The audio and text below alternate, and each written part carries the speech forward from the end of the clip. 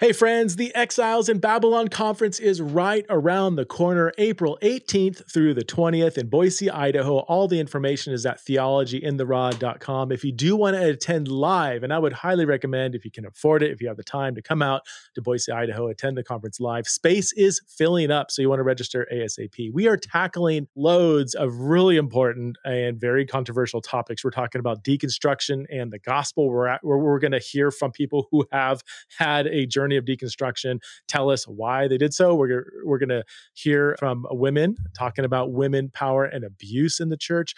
We're going to talk about LGBTQ people and the church. We're talking about different Christian views of politics. That should be loads of fun, if not really intense. And we just added a very important pre-conference symposium on the theology and politics of Israel-Palestine.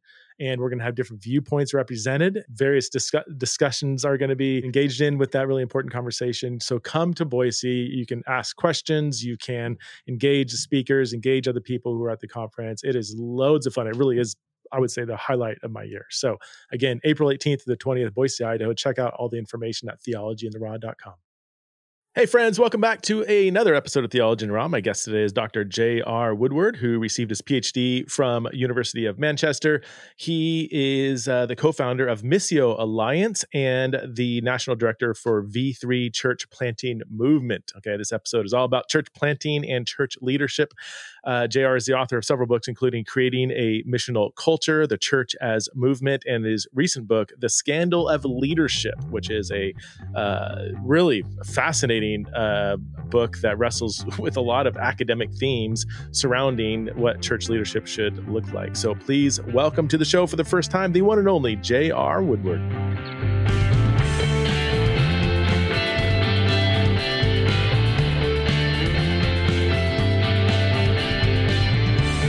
All right, hey JR, thanks for coming on Theology in the Raw, man. I'm excited to meet you in person. We have a mutual friend in Dan White Jr. Tell him I said hi if you talk to him before I do. I will. He's still out in the Caribbean, right? Hanging out. He's in Puerto Rico. Yeah, doing the Caneo Center. Yeah. I've had people. He was on last time. He's been on a couple times. I want to say a couple years ago.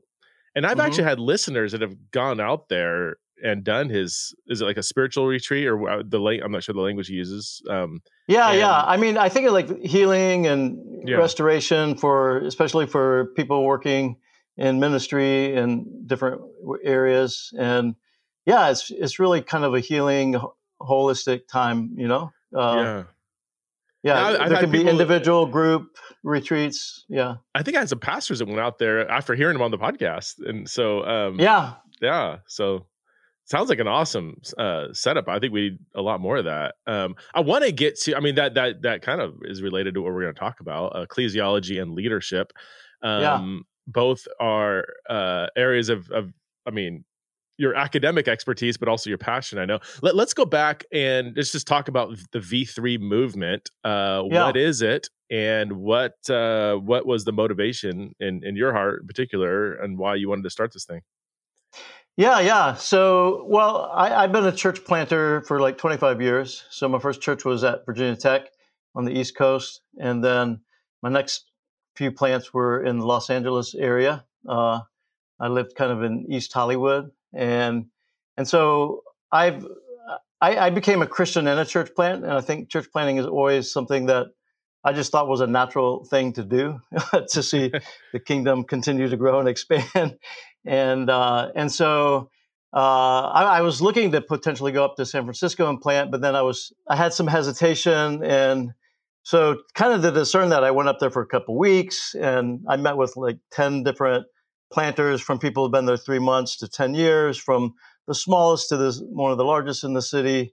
And the last guy I talked to, I don't even remember his name, to be honest, but he was a guy who connected with Dallas Willard pretty early, after Willard wrote like The Spirit of the Disciplines or something.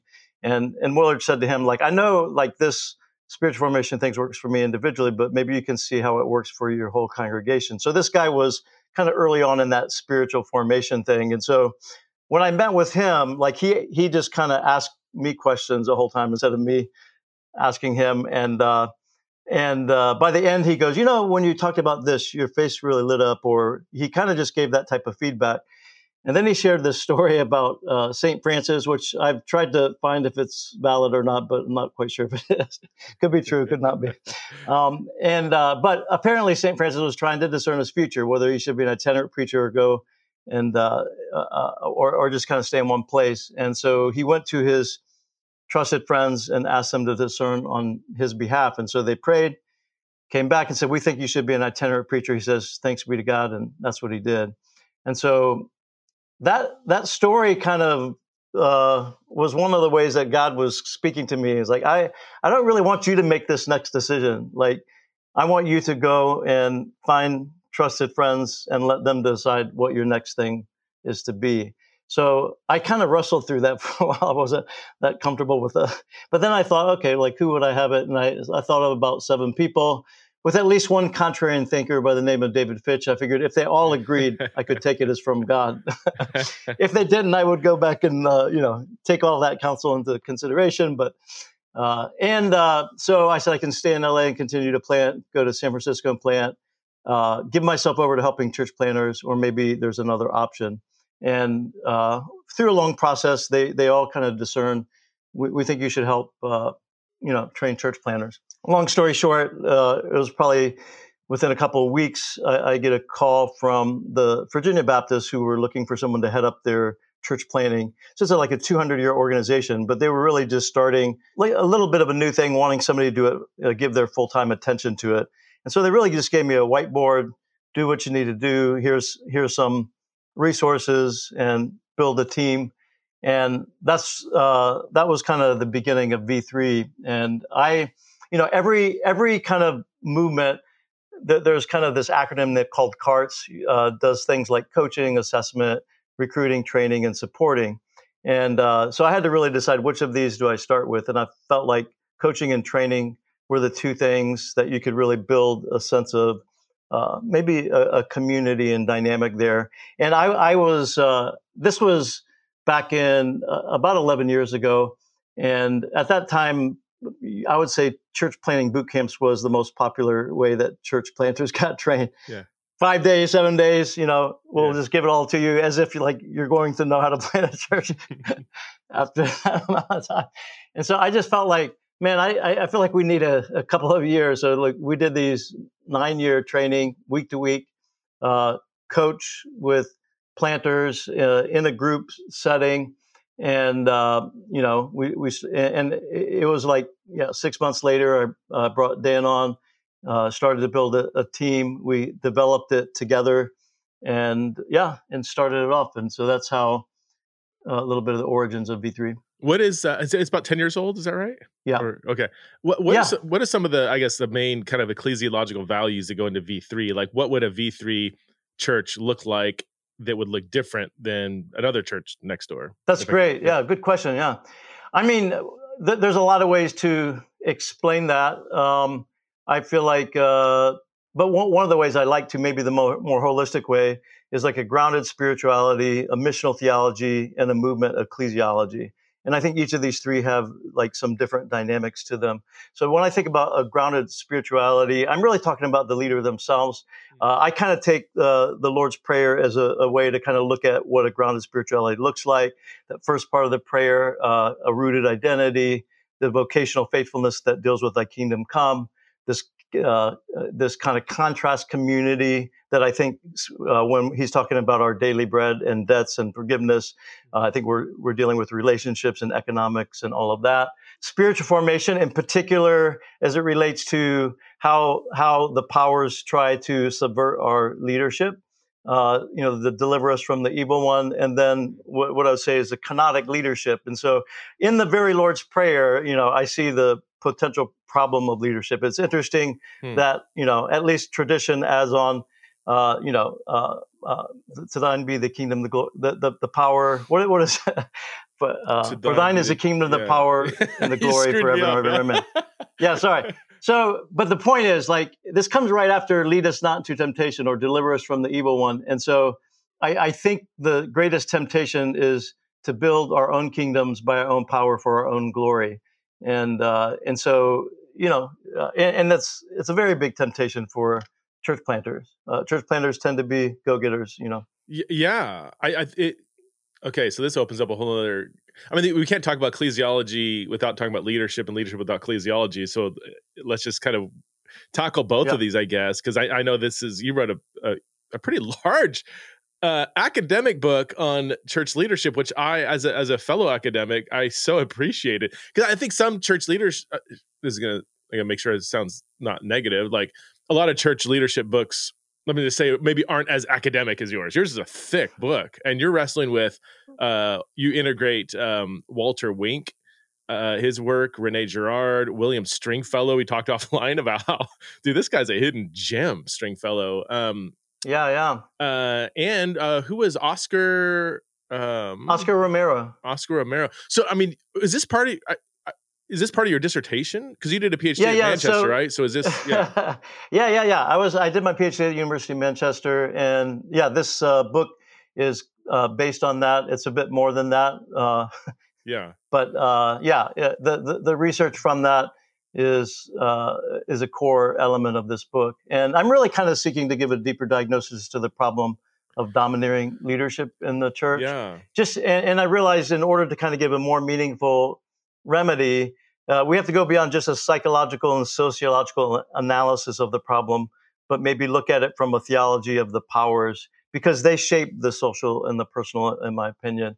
But given like the current plausibility structure that most of us live, developing a theology of the powers becomes a very huge task to undertake. So that's where Wink, Girard, and Stringfellow become some important dialogue partners. Can you sum up? I mean, this is probably impossible to do, but can you sum up as briefly as you can, kind of the gist of what you're getting at in that book? Because I haven't read the whole thing, but as I was reading this is fascinating. I've never seen a church leadership book integrating these thinkers in particular, but these kinds of thinkers, and also addressing the issue of, well, like what you said, that there's a spiritual warfare going on, specifically targeting leaders and encouraging them to build their own kingdoms. And I've as obvious as that should be, I've never thought about it from that angle. So how would you summarize your passion for this idea of a more upside down view of leadership? Yeah. Well, I think maybe some ways is kind of defining leadership to begin with. I kind of look at leader as identity, like our being. How do we develop a sense of self? Our praxis or our doing. In particular, how do we use power? And then our telos, kind of what we're ultimate aim, what we're becoming, and where we're leading people to, which ideally is life in God and the kingdom of God, or new creation. And so if that's kind of what leadership is all about, I would also say, kind of based on, maybe you're familiar with James K. Smith, kind of desiring the kingdom and so forth. But, here he talks about he articulates a philosophical anthropology that understands humans, not just people as thinkers shaped by ideas, people as believers shaped by faith, but also, and most importantly, people as lovers shaped by desires. And so I do think what's most important about us as people is our desires. And so Girard is really the doctor of desire. And what Girard would say is that we don't self-generate our desire, but we mimic the desire of our models. So whoever we look up to, that's where we gain our desires. Now, and he kind of discovers this through some of the great novelists, but then he looks through anthropology, mythology, and other. He was a historian with his kind of earned PhDs. He got 6 conferred PhDs as well. 6? But Wow. yeah. But Girard, what I'm kind of doing is kind of trying to, in the words of kind of Wink, to name, unmask, and so that we can engage the powers, and even kind of understanding how do we understand the powers. And when I say powers, I'm kind of talking about Satan, the demonic, and the principalities and powers. And I like to distinguish those. I think that the principalities and powers were created good, are fallen, and can be redeemed. I think that Satan and the demonic are more emergent realities that have no path to redemption. And so, and again, like through a pretty detailed look at Wink and Girard, and I use like Matthew Krausman, really you could say Girard kind of deconstructs Satan into this mimetic cycle, which we can talk about, whereas Krausman reconstructs Satan through his study of the body of sin and the emergence of that in Romans 5-8.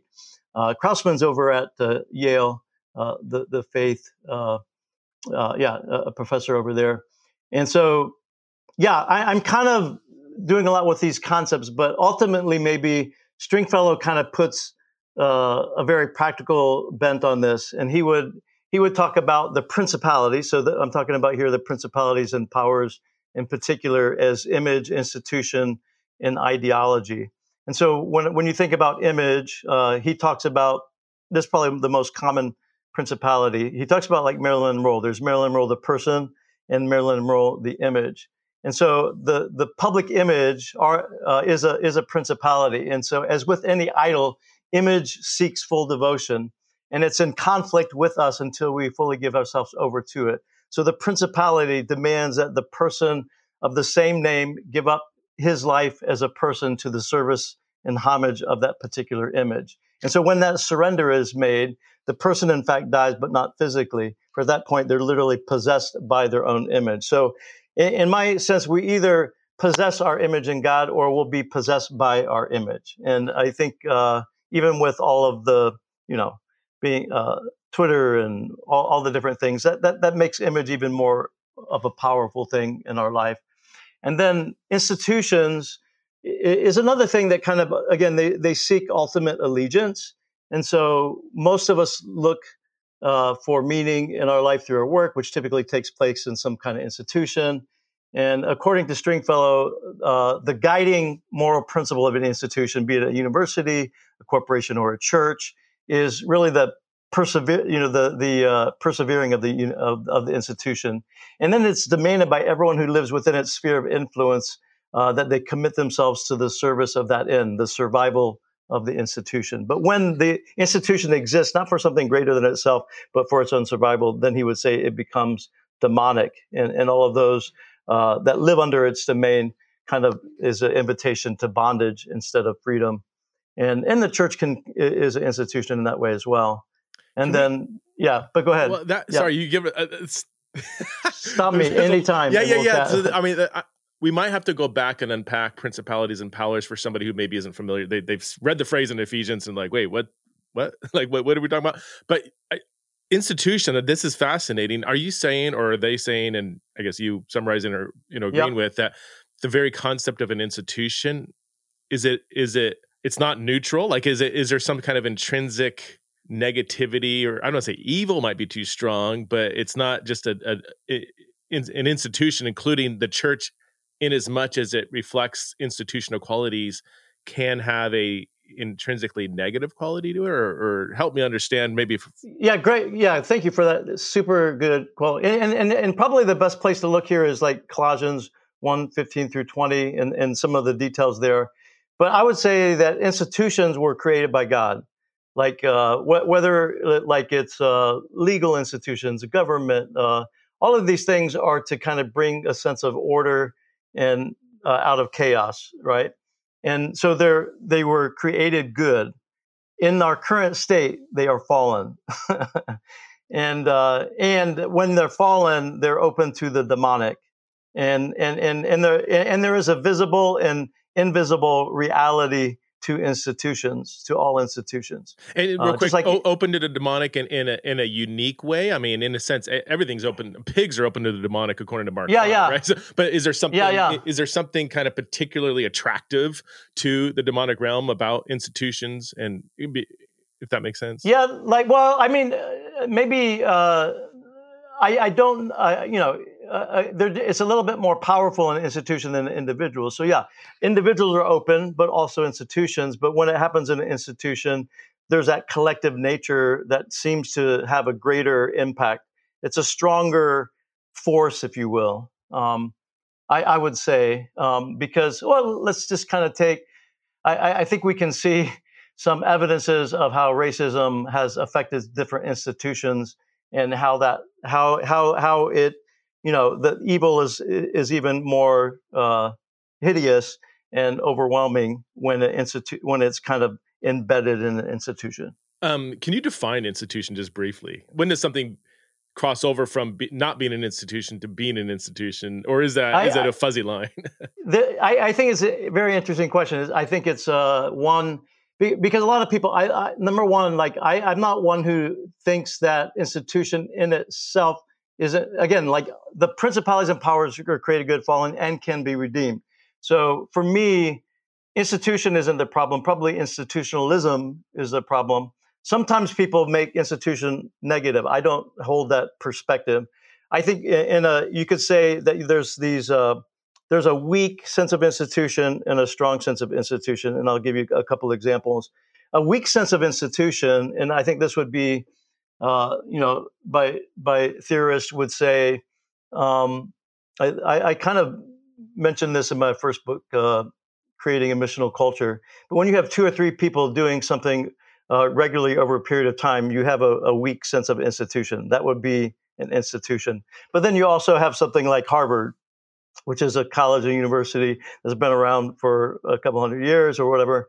And it's much more of an established and formal institution, right? So that would be kind of a strong institution. This kind of 3 or 4 people meeting over a regular period of time would be a weak sense of institution. And there'd be things in between that, obviously our government's been around for a while, so it's just kind of a strong institution. Some churches are just starting, so they're an institution, but weak. But then there's others that have been around for a couple hundred years or more. And so the nature of an institution maybe is its longevity and maybe its size and influence maybe speak to the weakness and strength of an institution. So, but so churches can be a weak institution or a strong institution. Would you say if it's falling into a strong institution, are you seeing just red flags or strong? No. Like, so, and maybe the best way is when I say institution is a principality, again, keep in mind, I'm saying these are created good, but they're fallen and they can be redeemed. So institution of any type can be redeemed. What I would say is it becomes demonic when it seeks its own survival instead of existing for something beyond itself. So even the church is to seek the kingdom first. If the church seeks its own self first, it becomes more demonic, in my opinion. Just like we ourselves are seek the kingdom first, the church is to be about the kingdom of God in whatever place it is. The moment it becomes about itself, it opens itself up to the demonic. Now, every church is going to say it's about the kingdom of God. I know, and this is this is the slyness of how the powers work, right? So we have to just be brutally honest with that, and as much as our conscious, and much as we can be aware of why we exist. So you come into a church, they say, all right, JR, we want you to come in, evaluate our institution and make sure we're not falling prey to demonic powers. You got a key to every door, to every office. You can talk to anybody you want. You can, just let us know, evaluate us and tell us whether we are falling prey to the powers in our institution. What you're lighting up. You're like, oh, I would love to do that. What are some things so again, every church is going to say, of course we're for the kingdom of God. Everything we do is for the kingdom of God. What are some things you would identify that would tangibly show that maybe there are some areas that are betraying maybe that mission? No, that's a good question. I haven't been asked to do that, but I have done kind of just health assessments of churches. And I probably look at leadership. I look at how they approach mission. I look at the culture of the congregation. And when I look at the culture, you're kind of looking at also the underlying assumptions that the congregation has. I think you could look at the artifacts that whether it's the building, the place, the websites, whatever type of artifacts are there. I would interview people, and I think through learning, you kind of learn what people are trusting, and again, what their underlying assumptions are, how they're living those out, and again, all of us, individually and collectively, we face the spiritual warfare, for the desires of our heart, right? Where is our ultimate desire? Is it for God in his kingdom, or is it for ourselves? Is it for something else? These are not easy things to discern, but it would have to take a pretty broad analysis, and then I would probably just make suggestions based on what I discovered through that analysis. I don't think I go in kind of looking for a particular thing. I think it becomes evident through the assessment. Let me ask it a different way. What are some common characteristics of a church that has fallen into really negative institutions? Yeah, I think like if they're like survival oriented, like, oh, we're just trying to survive, that can be a flag to be concerned about. If they're like if they got into a building that's say they were, and this actually happens a lot, right? They're growing, and then they say we need a bigger building, so they invest, let's say $10 million into a building that's still bigger than what they need at the moment, but given the trajectory of growth, they're like, well, by the time we build this building, we're going to be able to fill it, whatever. And then I don't know, a pandemic hits, or the pastor preaches a sermon that people don't like, and or a new church shows up and people kind of drift over there, or there's economic downturn, something interrupts that pattern of growth. So now they're in this building where it's like, oh my gosh, we need 300 more people to come regularly. Hopefully at least 10% of them will be giving at least 5% of their income. We to make budget, we need to do that. Is that it? Yeah. And I'm sure this is not a fictitious scenario. Would that be an example of a church that has gotten into survival mode? It's potential, right? Like, I think it depends at that point what they're trusting in, right? And so if they're starting to think competitively, say with the other churches, or if there's this kind of undue pressure, so those can be things that can push them toward that direction. But obviously we could face challenges and test and trust God with that and do it in a healthy way. But those would be things that could potentially push you to trust yourself instead of trusting God. I think there's always a choice involved there. I think when we're overly concerned for church growth or survival, or it's always going to lead to the potential, the temptation to, in a sense, like to, what was I think the archetypical temptations of Jesus might speak to kind of the issue we're talking about here. The political temptation where Jesus, the devil goes like, hey, I'll give you all these kingdoms. Just bow down to me. Like this is kind of the temptation. What we're talking about is building our kingdom, but in the way, not in the way of God, in the way of the devil. There's either it's the way of God or it's the way of the devil. There is no middle course, in my opinion. The devil and the ways of the world are sometimes what we're taught as Christians to do. So we sometimes mimic the business world and we uncritically bring it into the church world and think that somehow we're going to be immune to the problems that come along with that.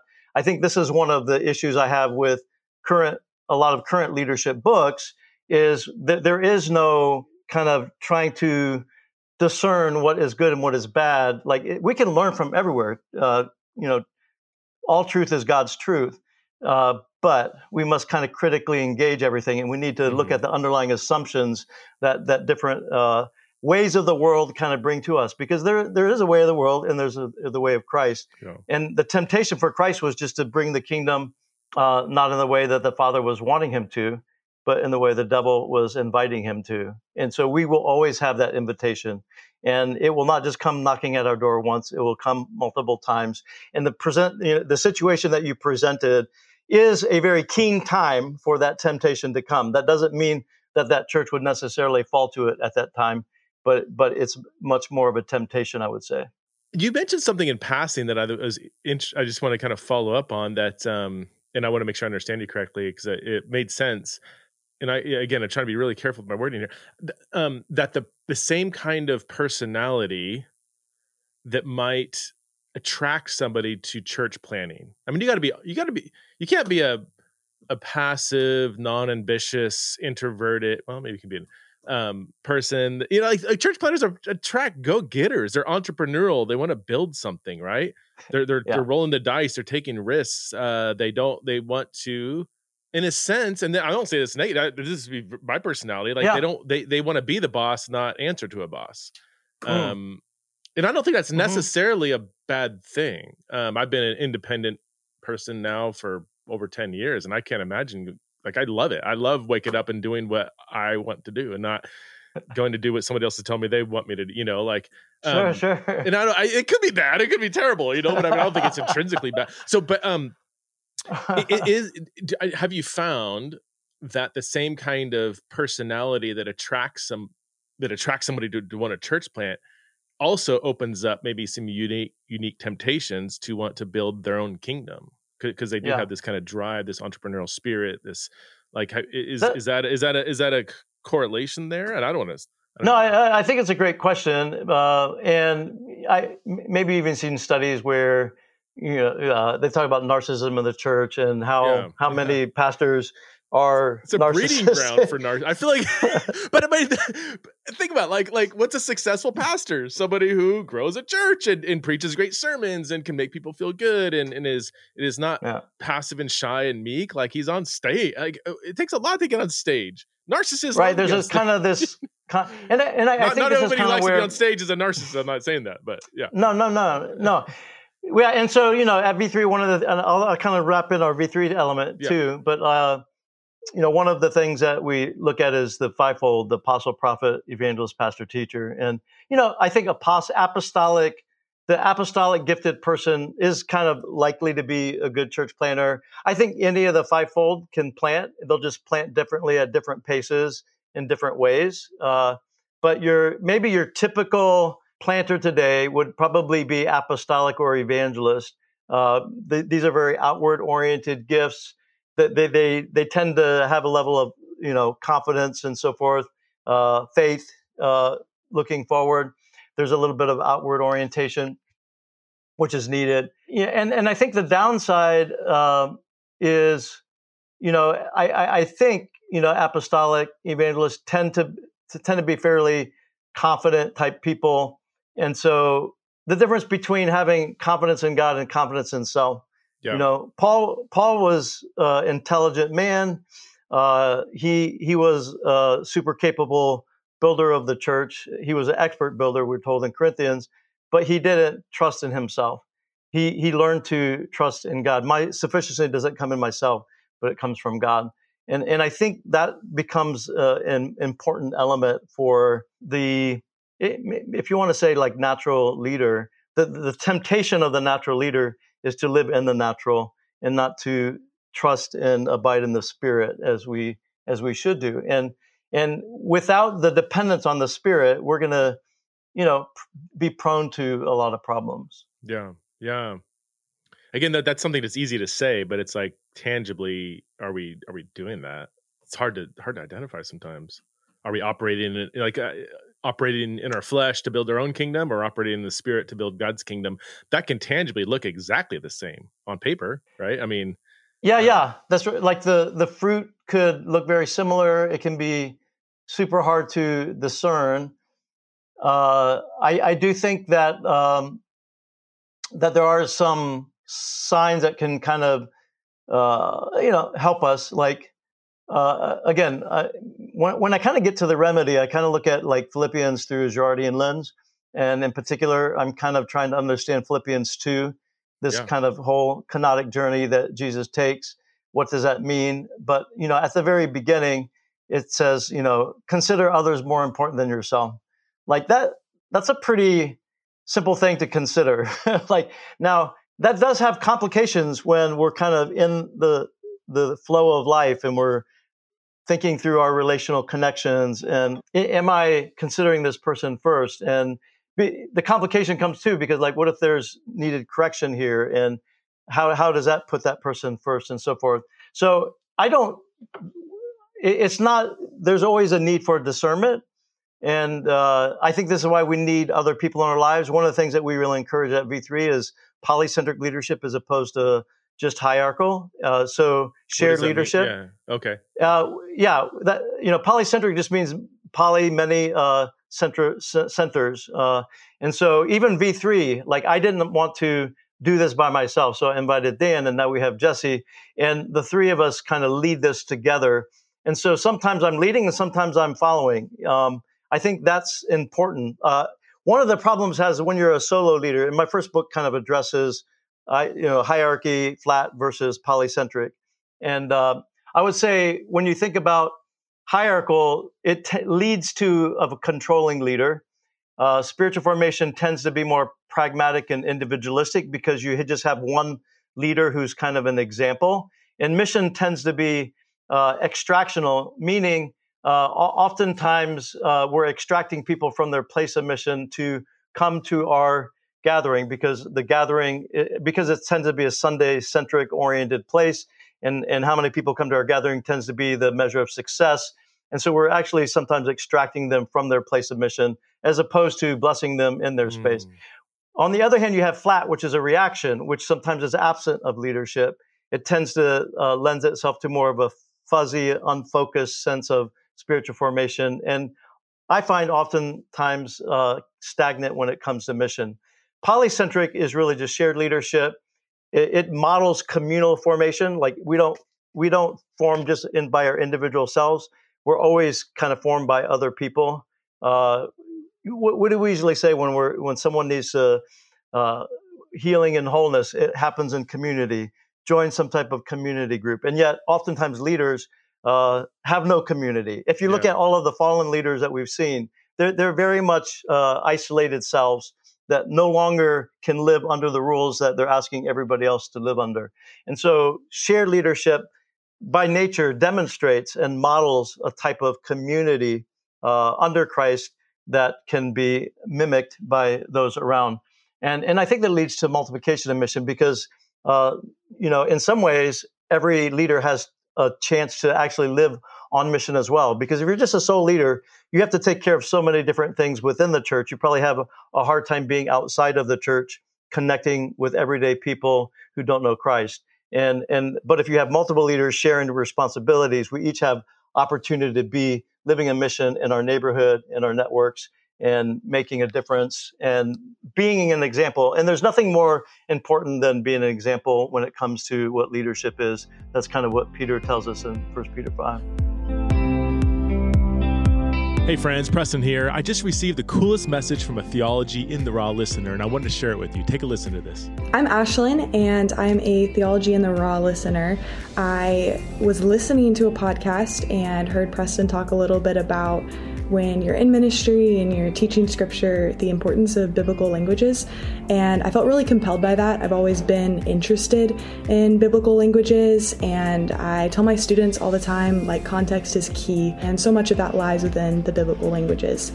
And I was praying, I was like, okay, Lord, I want to learn the biblical languages for an affordable price in an environment that's conducive to my stage of life, where I'm at and what I need. And I kid you not, the next podcast I clicked on was advertising Kairos.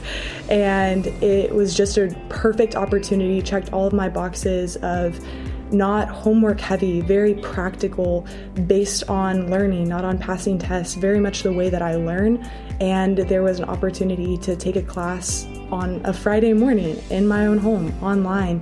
And it's just been so practical and so effective and so helpful. And it's been really cool just how fast you begin to pick up on it because it is so practical.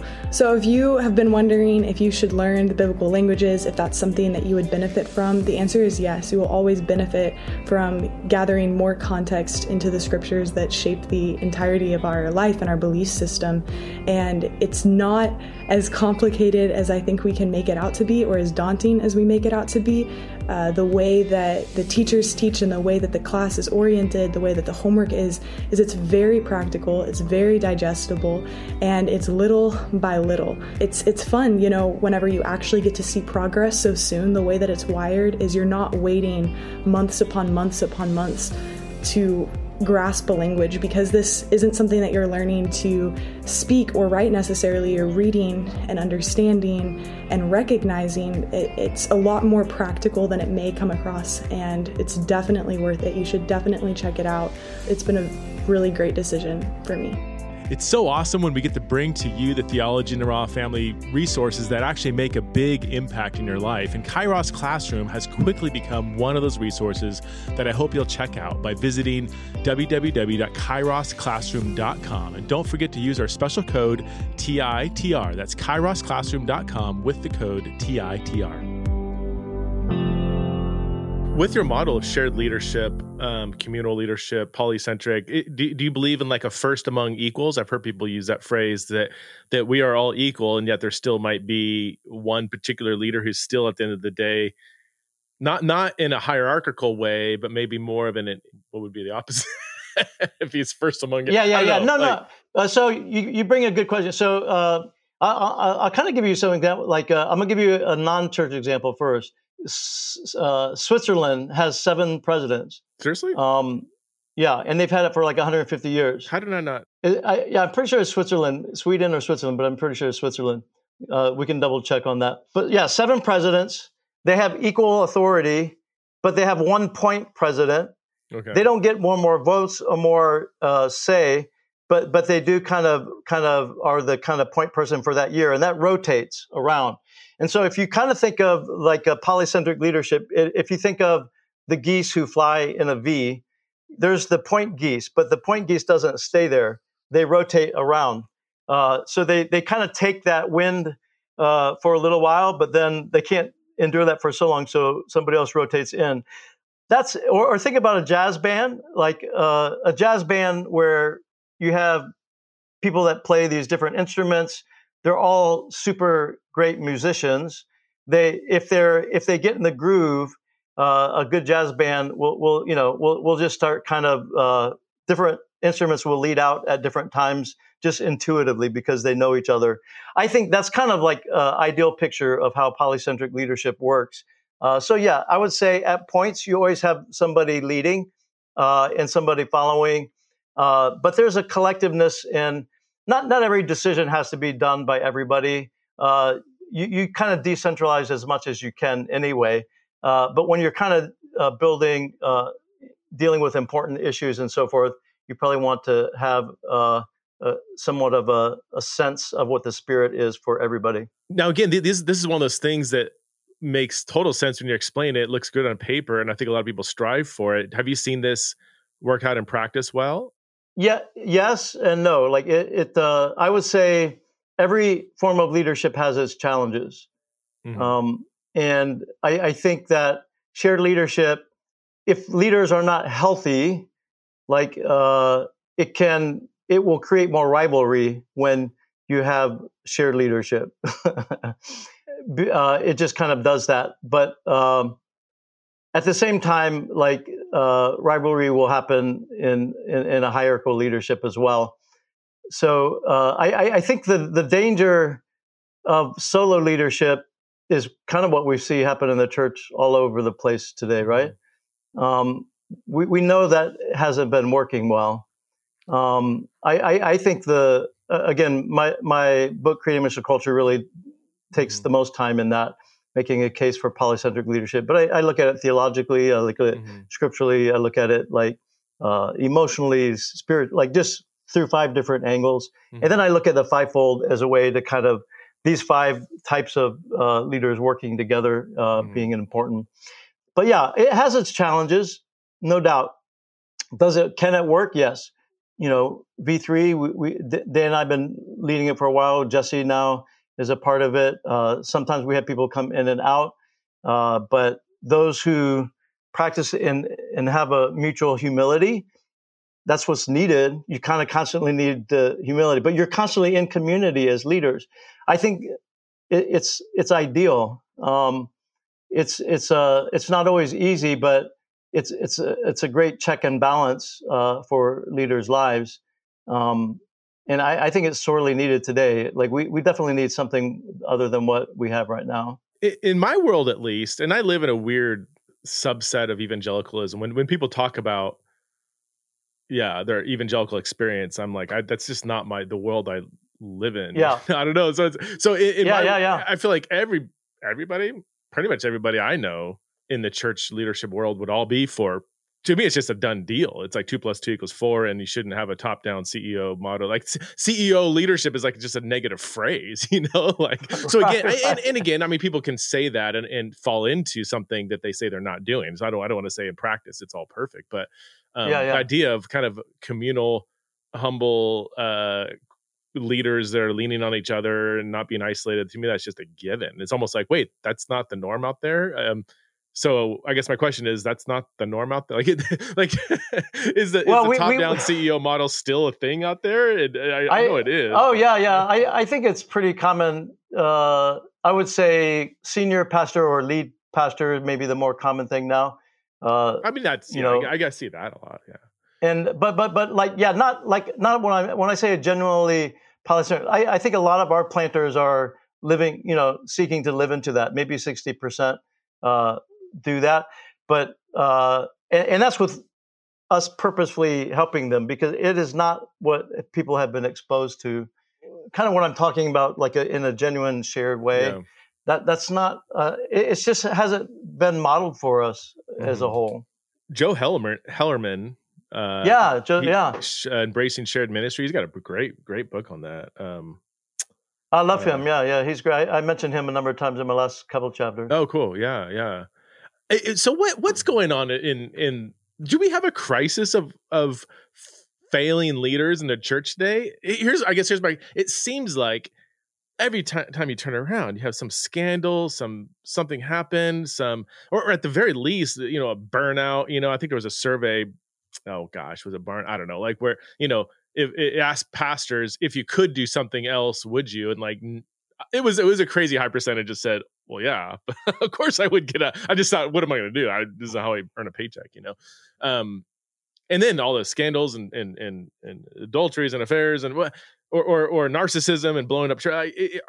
Is it a crisis unique to our cultural moment, or is it simply being exposed much more than we're used to through social media, and anybody with a social media account can kind of blow the whistle or whatever? So have we always been living in this kind of crisis, or is it we only hear the negative reports? This is something I've thought about. Like I know loads of humble, godly pastors who don't need to be on stage. They truly want to serve people. In my own church, it's a decent sized church, 2,000-3,000, and it's funny, on paper it has a CEO model. The pastor, it's a Calvary Chapel, and from what I hear, their model is the senior pastor has all unilateral authority, and so my senior pastor could do whatever he wants and he is the opposite. He does not. He would give up the pulpit any day that he doesn't make. He's like delegates everything like other people. Like he's the most communal, almost to a fault. Like he just like lets other, even on paper, he has all this power, and he just says, I don't want that power. That's sickening, Like, where am I going with this? Oh, but he'll never make the news unless he has an affair, right? Right. Yeah. And I know loads of people that like the loads of just humble, godly pastors that have, pastoring a church in middle of Iowa, 200-person church or whatever. I'm sure. Yeah. No, you know what I'm getting at. So question: do you find that we are in a unique crisis of leadership, or are we just exposed to the small percentage of bad leaders that are out there? I think maybe what I'm kind of trying to say, it's more than just about individual people, that we have to kind of consider and analyze the problem that has been, I don't know if I would be, I couldn't give you an expert opinion on the question that you're asked. Are we experiencing more of it or not? Because all the nuances that you mentioned are there, right? It's hard to quantify, Yeah, it's not a new problem. It's an old problem. Peter was addressing it in his book, 1 Peter 5, right? So it's been, people have been lording it over since the first century. I think it's always been a perpetual problem. And I think it's potentially has the systemic elements to it and spiritual elements to it. And so I'm trying to say that all of us kind of should be more mindful of what is at work and what is seeking to subvert our leadership, because it can happen to any of us. None of us are immune to the temptations of the powers. That's really what I'm saying. And I do think that there may be some spaces today. We talked about image, institution. We didn't talk about ideology, which is another principality. But I would say image seems to be more powerful today because social media, right? Yeah. We can project and our own image, for us to live to our image and versus living in our image of God is much more of a temptation today than before because of our social media presence, right? We can be inauthentic selves in this case, in a podcast, in a tweet, in whatever. It's easier because we're not kind of day to day with the same people, where it's much easier for people to discern what is real and what is not, right? So I think we are in a time and a space where the potential for some of these things may be greater than they have been in the past, and also the awareness greater of the problem. But it's not just a church problem; it's a societal problem, Sure. and it's large. And I do think that with some of the problem comes with technology, and the technology itself, is kind of works with the principalities and powers and strengthens them. Jacques Ellul, who I studied, was huge on technology and very weary of it. McLuhan, after studying him for a little while, I'm more aware of, both the positive and negatives of technology and the power that is much more maybe invisible to our eye and our thinking, but very very effective on us. It has a power over us that we often don't see, and that's what makes it even more powerful. And so, in some ways, I'm trying to, in the book, The Scandal of Leadership, I'm trying to make visible what is often less visible to most people. With the social, that's interesting, and I think, how can you disagree? Like that you do have this temptation. And okay, so it's not limited to church pastors and leaders, but since that's what we're talking about, you do have this temptation to build let me use a neutral phrase, or build a presence, or have an influence that goes outside your local church responsibilities. Do you think that is neutral, or do you think that should be warned against?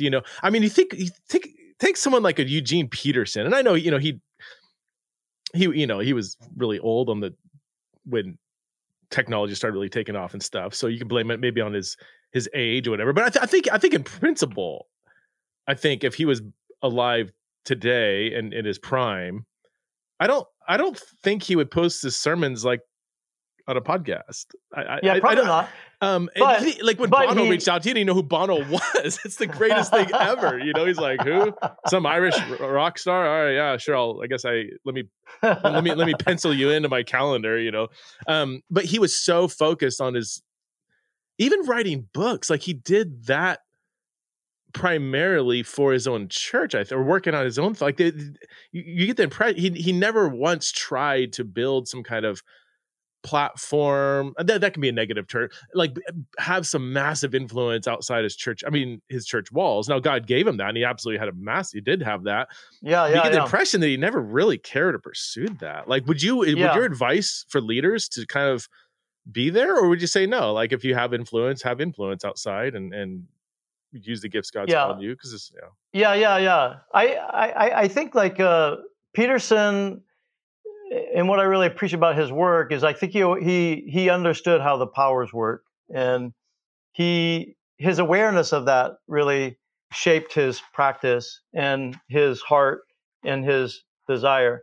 I think there's probably in us a natural and not necessarily negative desire to influence for the good. I think that would be in all of us, and for that to expand as far as possible. Like for us, we're trying to have movemental churches. Now, what that means, that's different than egotism. Mm-hmm. It requires the opposite. So, I mean, in a sense, people like Eugene Peterson and Dallas Willard, they didn't seek glory for themselves. They humbled themselves, and God glorified them in the process and gave them influence. And so I think this is the challenge, is like we are made to be kind of co-heirs with Christ, and we're justified and we will be glorified. But what we don't realize is that glory comes through humility. It's the way of the cross that actually God lifts up. There is no other thing that he lifts up. We lift up everything else. It's either us trying to lift ourselves up, or God lifts up those who are humble. So when Jesus was on the cross, what we see is that humility was exalted. And I think that's what we see in the life of Eugene Peterson. That's what we see in the life of like a Dallas Willard. And we are called to, that canonic, humble, and obedient life, and that seeks God and His kingdom first. And I can say myself, like, I would love to be influential and help anybody and everybody come to know Christ, to have a life that's worth living and imitating, and however God would want to use that. But how that comes about, and not seeking that for myself, but that's the tension part. And I think that I think Dallas, for example, I mentioned him in my 10th chapter. We were hosting a conference, and we had Dallas speaking, and I was kind of the MC. Dallas, if you've kind of seen him speak or heard him speak, he's not like an impressive speaker. And so, meaning like, what I mean by that is like, it's not like his oratory is, fascinating to listen to and so forth. So anyway, he was finished speaking. I was supposed to introduce the question and answer time. And while I'm sitting, I feel like the Spirit is saying me to say something that I didn't want to say, but the Spirit kind of continued to impress on me. So I get up and I kind of pat Dallas on the back and I say, Dallas, you're not a great speaker. And like everybody's looking at me like I'm crazy. Like, JR, what are you saying? This is Dallas Willard. And like gasp, in the group. And then, but I noticed that everybody was on the edge of their seat when they were listening, just waiting for the next word to drop. And the whole time he's like patting me on the back as if to say, JR, I understand what you're saying. And he kind of told us, like, I purposefully he purposely kind of speaks in a more monotone voice and doesn't want to use kind of certain things to somehow pull people in, but really allow the power of the Spirit to move through him. Now, that's how he understood it. He never once did a book proposal. It was always people asking him. On the other hand, Eugene Peterson wrote book proposals, had them refused, and did them.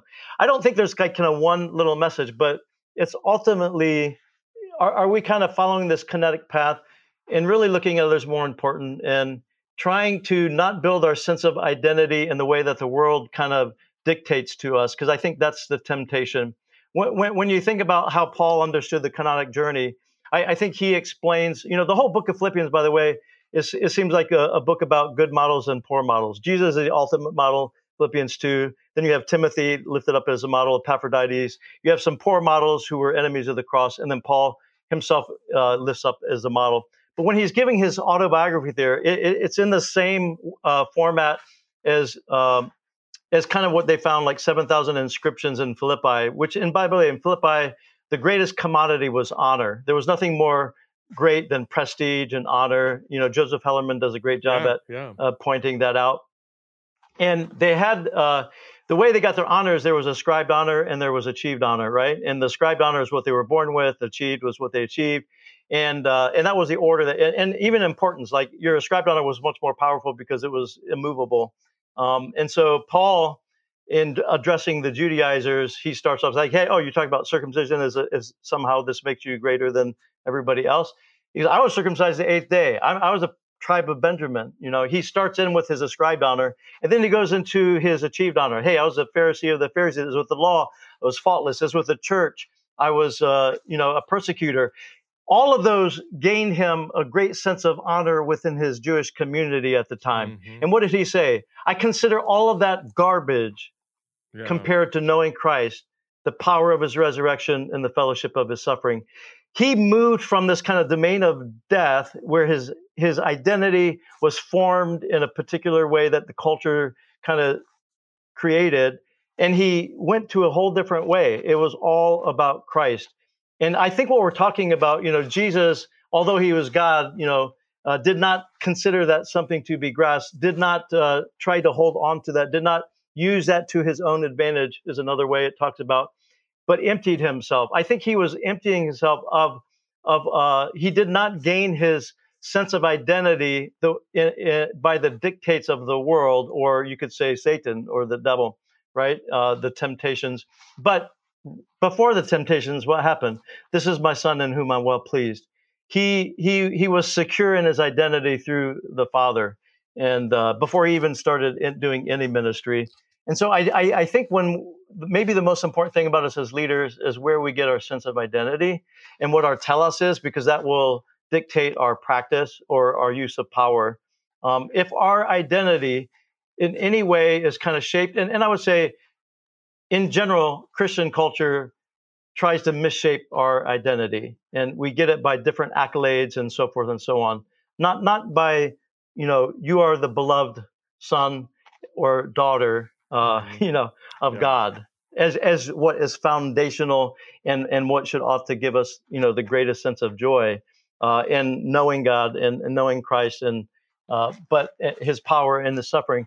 But it's usually other things, that other accolades that we kind of rest our sense of identity on. I think that's what's dangerous, and I think that's what is perpetuated in the church oftentimes. It's something that Willard and Eugene were great examples at running away from. Yeah, that I didn't know that about. Actually, I've heard that about Willard, that he wasn't the most dynamic speaker, but I can only imagine being on the edge of your seat because of the character, really. Right. The character, the wisdom, a person who so clearly desired the presence of God more than most, and what that breeds in somebody to be in God's presence so vibrantly. And you want to hear from that kind of person, even if it is without all the rhetorical flourish. I mean, especially this day and age, I feel like the more rhetorically persuasive somebody is, it's almost like the more skeptical people are. Like, what are you hiding? You're too good, like. Right. Okay, we were short on time here, and I have two very different controversial questions for you. I will throw them out and let you pick maybe one to give your thoughts on if you want. First of all, we talk about church leadership. We haven't even mentioned women, and I would love your thoughts on that. Not to give a theological defense. I don't even know what your views are on women in church leadership, but would love, any thoughts you have on that. Or we are in an election year, and we are going into we've been living in political, or I should more specifically say partisan polarization that has wreaked havoc on the church. I mean, how many churches split, face all kinds of divisions and animosity during the last election season because you had people that had all these politicized views or whatever. We're going into another one that might be even more heated. The last time this happened, and not just last time, it was since the Civil War, we've had political divisions in the church. But I mean, that, in my generation, it seems like from 2016 on, that's just been really, really intense, and I think social media plays a role there, and just so many things going on. But I look back and it's like, has this been a failure of leadership? Like, how have we not prepared our people to be disciples of the kingdom and not let something like a 3-inch mask divide the church? I write about this in my forthcoming book, and it's like, how are we going to take on the principalities of the kingdom of darkness if the blood of Christ isn't strong enough to unify us around a question about whether to wear a 3-inch mask on our face? And I'm not even picking a side here on them. I'm just saying, like, churches literally blood-bought churches celebrating the risen Messiah who commands the universe and it stands at his attention. That blood-bought organization, spirit-filled, couldn't hold it together over a mask. That's insane. I mean, when you really think about it, Satan is doubled over. He's like, you can't make this stuff up. This is so easy. This is easy. Like, we're going into another season, and I do put responsibility on leaders to prepare our people to be disciples of the kingdom of God and not let the kingdom of Babylon and all their partisan. Yeah. You can probably, maybe I'm showing my hand a little bit too much on what I want you to address. No, yeah. If you have thoughts on either one here, women or well, I would just say I affirm women in every role. I think we have women apostles, prophets, evangelists, pastors, teachers in the scripture, and we should have them today. But to speak to the other one, like this divisiveness, I think is a super sad reality. I do think the powers are at work here, in particular through ideology. So I didn't get to talk about that, but that is probably the most recognizable principality. I don't think that we realize, though, how ideology enslaves us and divides us. And so ideologies are these isms that take people, especially leaders, but whole groups, captive. So there's communism, fascism, nationalism. These are maybe recognized principalities that dehumanize people. It's less likely for us to recognize humanism or capitalism or rationalism or democracy as potential fallen principalities. But all ideologies are principalities, and they have common characteristics in that they have absolute ties themselves, and they demand unconditional loyalty from the individual and society. They have their own account of sin and redemption. And so like any fallen principality, they claim ultimate allegiance. And so every developed ideology has, a sense of like, creation, fall, and redemption. And this is kind of the problem is I think oftentimes that the third temptation that I talk about in the scale of leadership is what Jacques Ellul calls the ideological religious temptation. And he kind of calls it the religious temptation and ideology because, first of all, it's by Luke's kind of order. Jesus is on the temple. He's in Jerusalem. It's a spiritual place. It's the only time where the devil comes to Jesus with the word of God itself as a temptation. Doesn't the scriptures say you throw yourself from the temple and the angels will catch you, right? And so the scripture itself now is being used. So what is the temptation here? I think it's like when we are unknowingly shaped by an ideology, it shapes our very reading of the text. And so when we're locked into captive to an ideology, whether it's a conservative or progressive, and you see it on both sides, the other, we demonize the other. And Girard would say, we know that we have been captive to an ideology when we demonize the other. And when do we demonize the other? We can no longer talk to them. We can no longer converse. There is no rational discussion anymore, right? Literally, we have kind of scapegoated the other. We've demonized them. I think that's when we know that we're captive to an ideology, not the kingdom of God, certainly not the kingdom of God.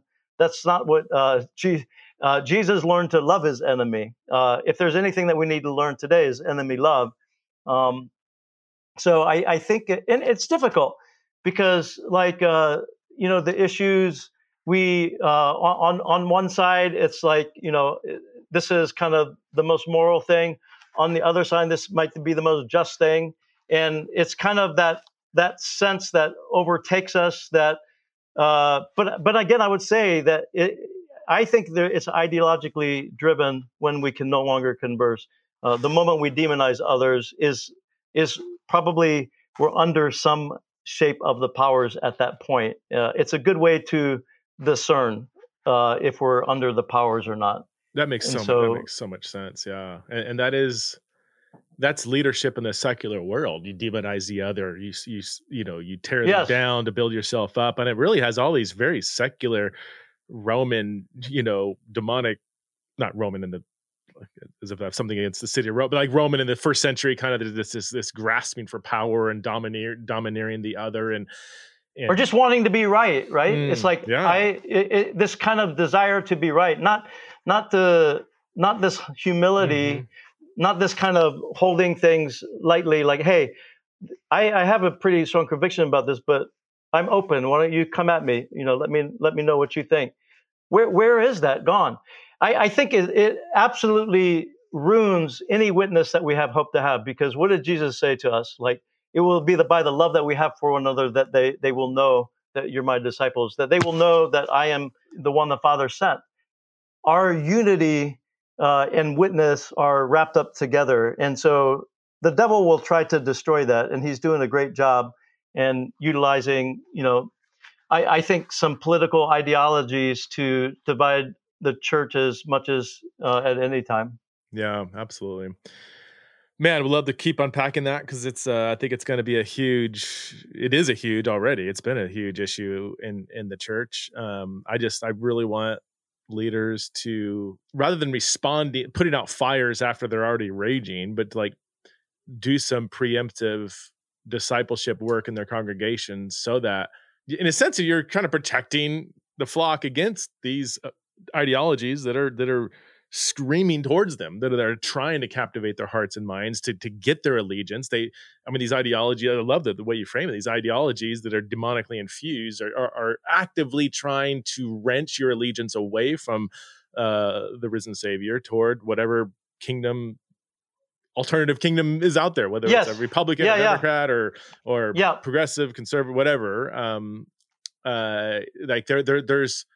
There's an aggression here, right? It's not just neutral thing. Oh, avoid that. Like, people are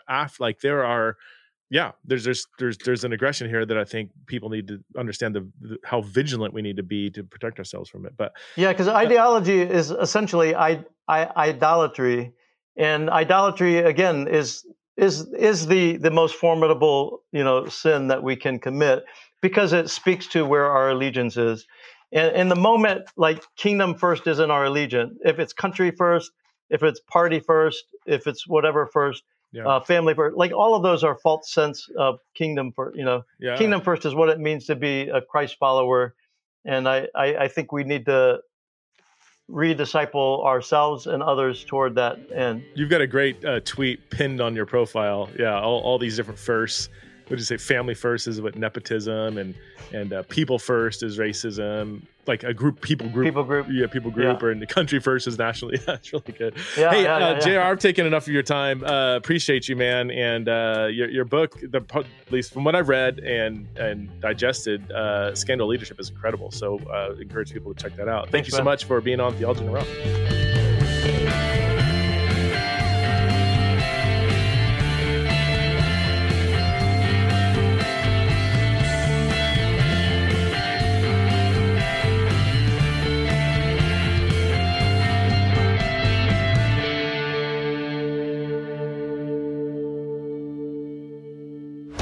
This show is part of the Converge Podcast Network.